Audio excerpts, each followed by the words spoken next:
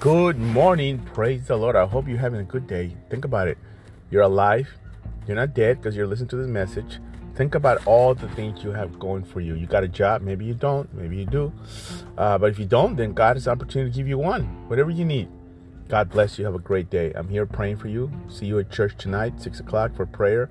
We had a great time Bible study last night. You missed out. You should have been there. Listen, don't let this COVID thing hold you down. Come to the house of God. Not trying to condemn you, but if you can go to Walmart, you can come to church. Simple as that. The virus doesn't come to our church. You be blessed. I'll see you soon. Praying for you to stay focused, stay strong, and don't be afraid. Do not be afraid. 365 times, the Bible says, don't be afraid. Do not fear not, little flock. The verse to build you up and encourage you today is Habakkuk 2:14. For as the waters fill the sea, the earth will be filled with an awareness of the glory of the Lord. Amen. The glory of God. That's what you need. Be blessed. Stay encouraged. If you need prayer, let me know. I'm praying for you. Don't let people beat you. Nobody owes you nothing. You don't owe anybody. Just love. That's what I owe you. God bless.